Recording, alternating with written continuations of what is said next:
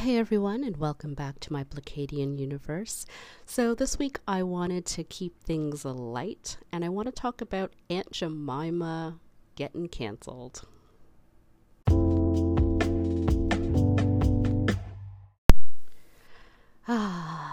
Aunt Jemima.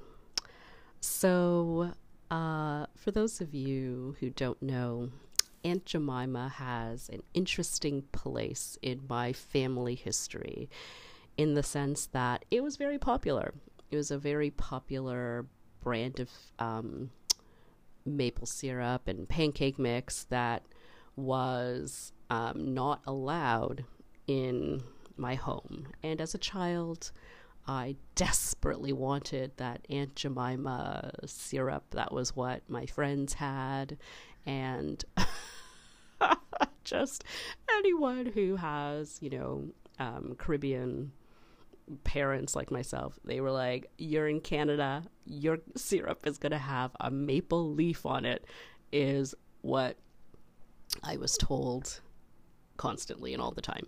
So, as an adult now, looking back, I'm grateful for. I'm grateful for it because my parents taught me an important lesson, which was, this is how the world sees you.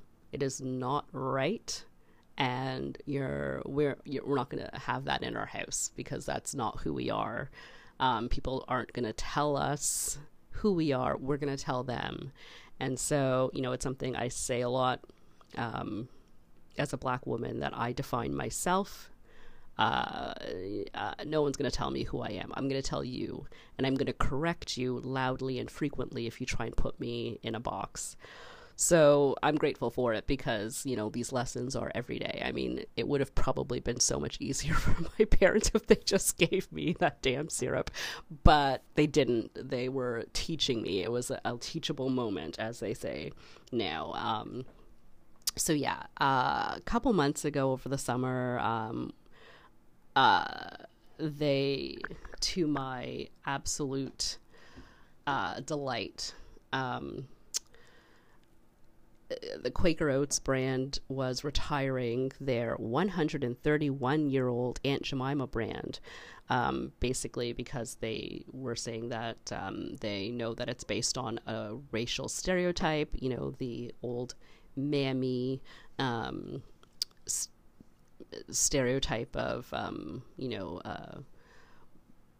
cook, or, a person cooks, a person in that was serving, well, it's basically like a slave image of a Black woman, which was their brand for 131 years.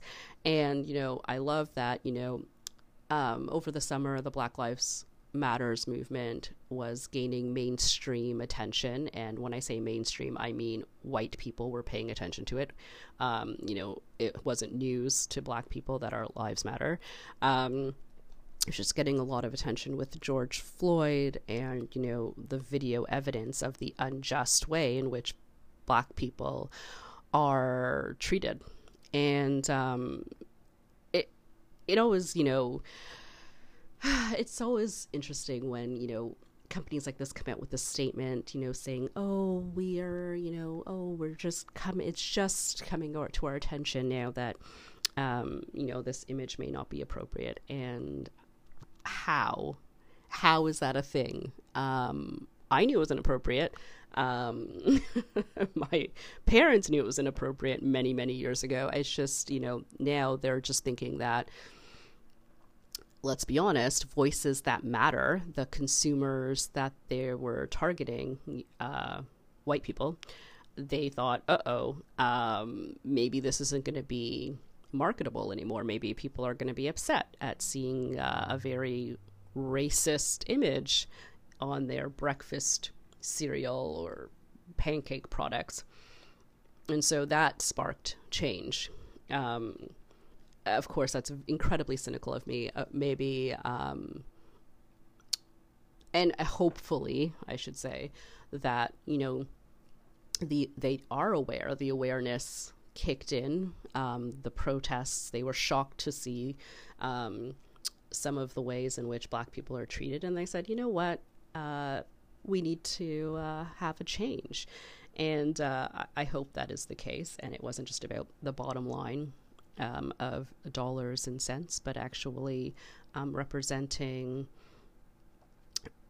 Black people with respect, and not having a callback to slavery on their products. And so I think that what's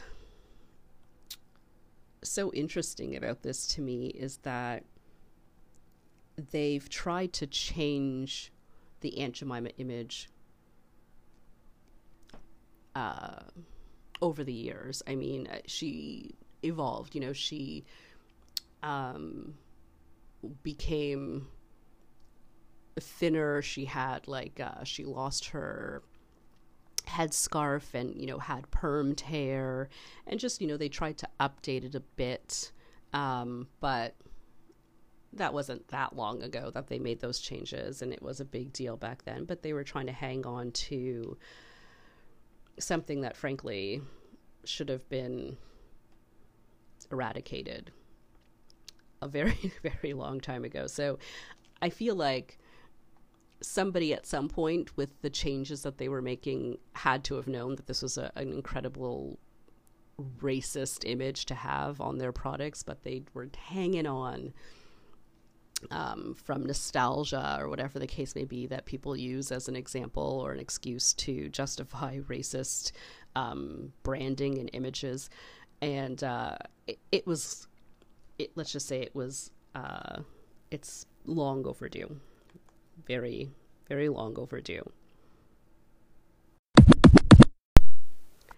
So when people don't understand systemic racism and they say, oh, I don't get it,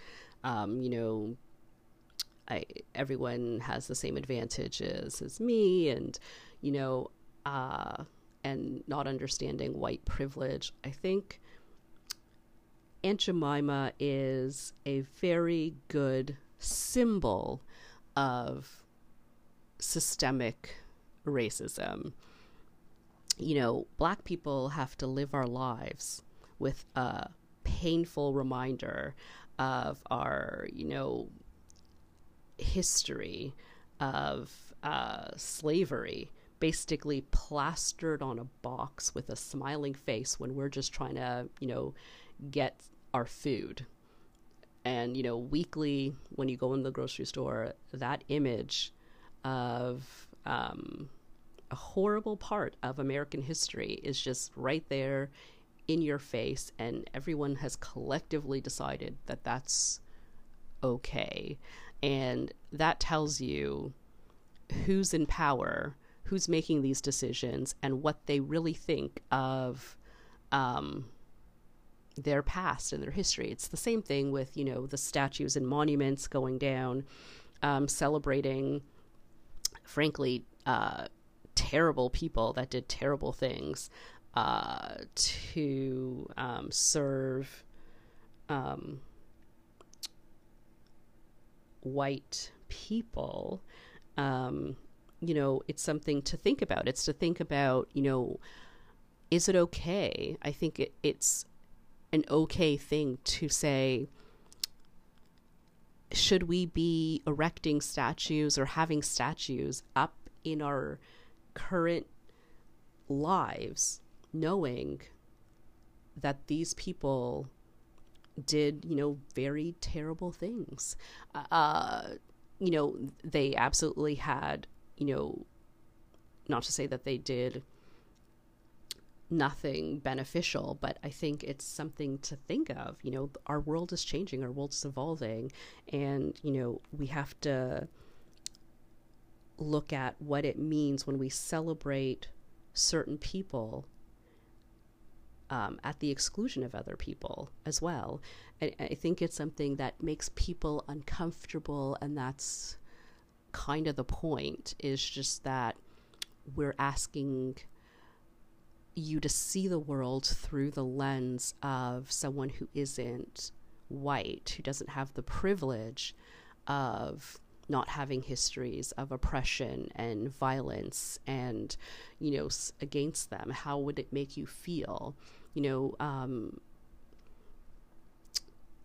how would it make you feel? You know, people get so defensive over stuff that's happened a long time ago, and, you know, saying that people should just, you know, get over it. And it's not that easy. And it's something, you know, that needs to have a bunch of caveats around it. I can see that, you know, there's very important political figures, but then, you know, maybe teach all of the history. You know, don't just, you know, sugarcoat things about, you know, oh, this is just one side of history. Maybe talk about all of their flaws as well as all their achievements. And I think maybe that would be a little bit better and more realistic and more true to life. And it would make, you know, people not feel like they needed to go out in the streets and rip the statues down if they weren't glorified in this way that, you know, minorities, people of color know that, you know, isn't true. And it's not going to detract from anything. It's just going to be realistic. It's going to be, that's what history should be, to show what actually took place. And, you know, the old, you know, saying that people that don't know their history are, you know, doomed to repeat it. I think it's important that people know that there were imperfect people that also did important things. I think it's something that currently the current administration in America is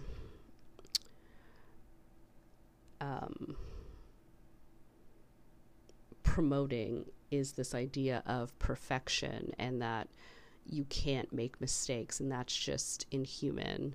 And I think we would all be